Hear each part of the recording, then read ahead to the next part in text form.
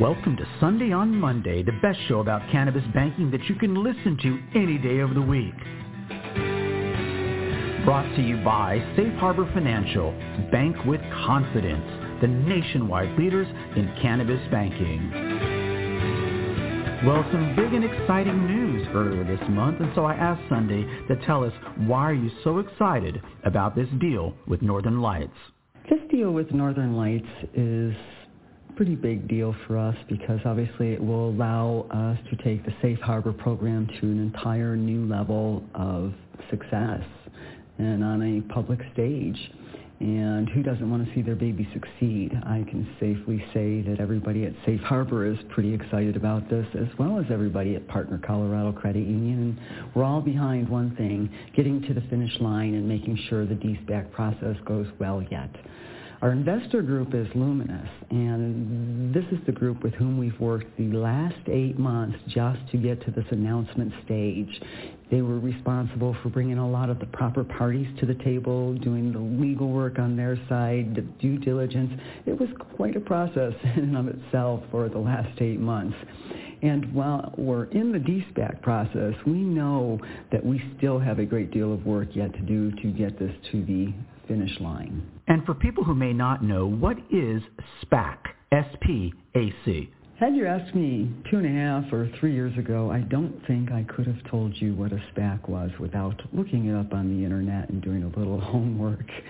It stands for Special Purpose Acquisition Company.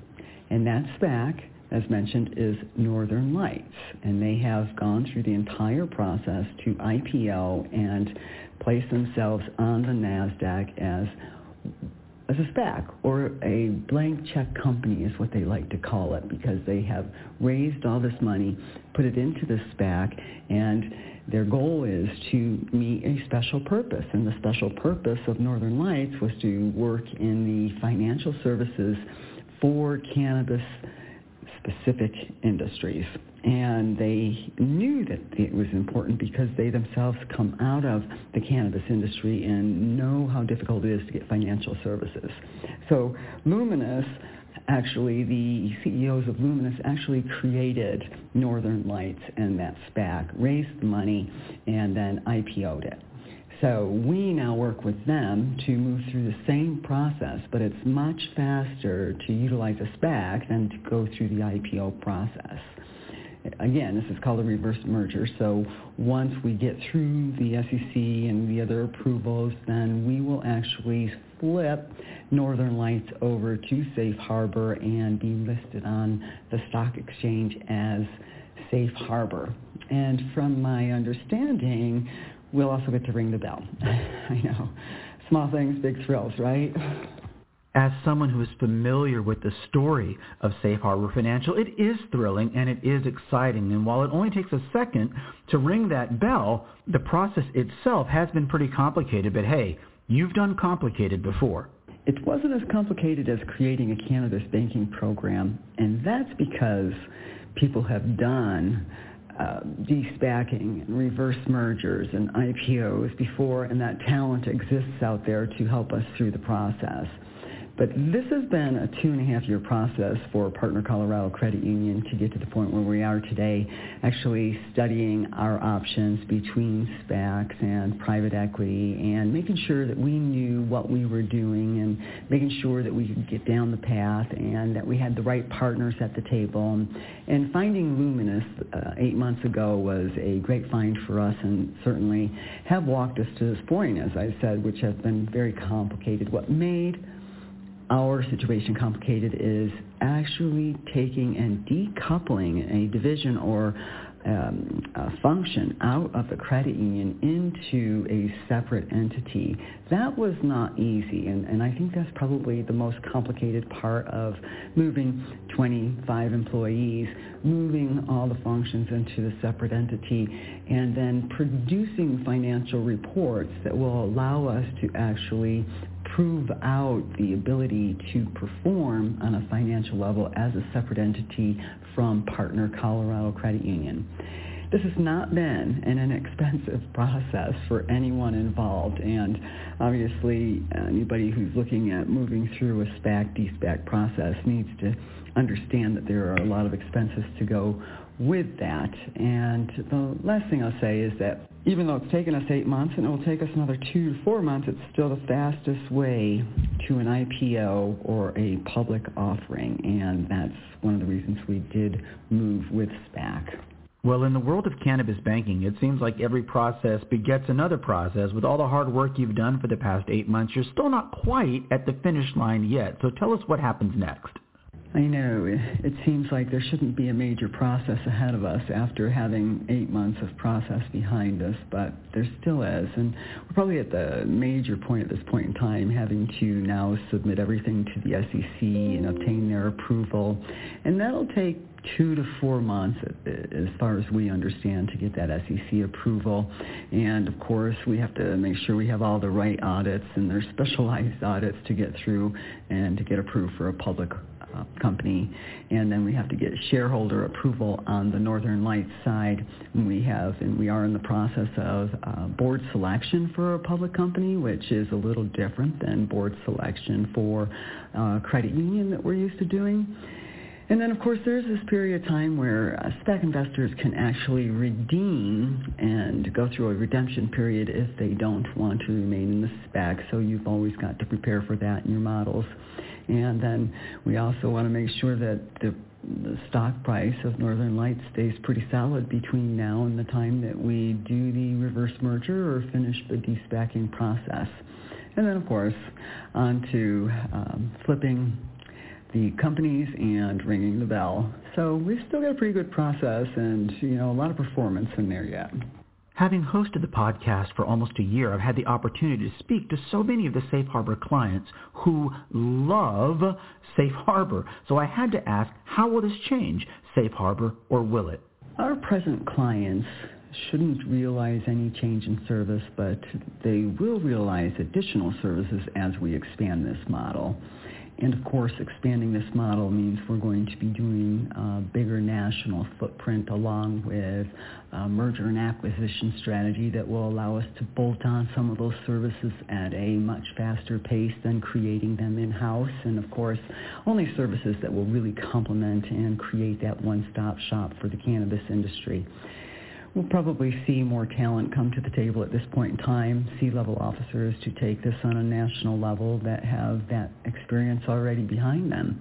Well, otherwise we'll have the same staff and the same leadership, just more of new staff additions. And of course, we'll be leading with the lending focus to deepen the relationships we have at present. It isn't going to be the final model that we're going to create on a merger and acquisition level. So pretty much, Safe Harbor doesn't change too much. It just gets bigger between services and clients.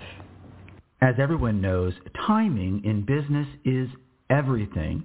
So the obvious question, why now? The timing can't be more perfect for what we're doing in financial services in the cannabis industry at this point in time. When we started, only had 2 states that had adult use legalization and 11 states that had medicinal legalization.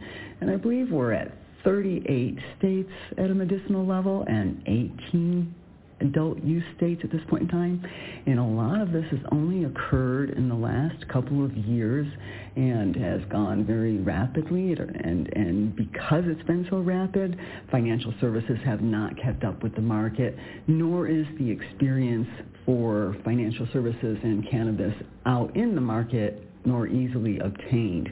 So we have that foundation that we've built, we have the experience, and we can build upon that foundation at a very fast pace, and going through this IPO process will allow us to do it with capital behind us and a rock-solid foundation that's already there and that we're building on, along with the reputation. Finally, I had to ask, when you and Kim and Amanda were putting in those 14-hour days, working 7 days a week, did you ever expect this? Did you foresee that one day all of that hard work would end up at the New York Stock Exchange? I can't say that we ever saw going public in the original vision. We really jumped in here to solve a Colorado problem, and it just grew and grew and grew. There's so many things we didn't see when we started this program. We didn't see that there would be a book that we would write. We didn't see the amount of public speaking that would be demanded. We didn't think we'd ever be training other financial institutions, nor assisting with drafting legislation, and certainly no international conversations on cross-border transactions. But one thing we did know, and we said it over and over to ourselves again because we were entering this cannabis market, we would say that we don't know what we don't know, so we always have to be so diligent and learning and curious about what exists and making sure that we wrap our arms around everything we don't know. And the interesting thing is that moved to the next saying we would have amongst ourselves, which is, the more we know, the more we know we don't know.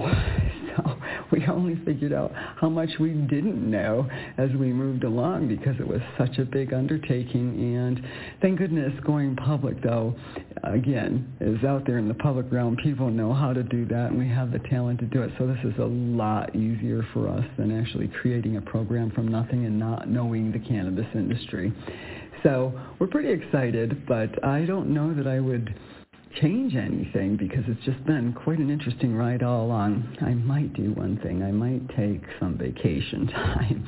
And I think actually at the point that we close this deal and we ring the bell, I am going to take that vacation I've been promising my husband for the last 4 years. Even if it's just a week, I think it'd be a good time for me to take a vacation. So that's the only thing I would really change at this point. Well, that would be a vacation well earned and well deserved. Hey, thank you so much for listening to Sunday on Monday, the best podcast about cannabis banking that you can listen to any day of the week. Brought to you by Safe Harbor Financial, the nationwide experts in cannabis banking, on their way to ringing that bell. Until next month, my name is Jason Dias, and thank you for listening.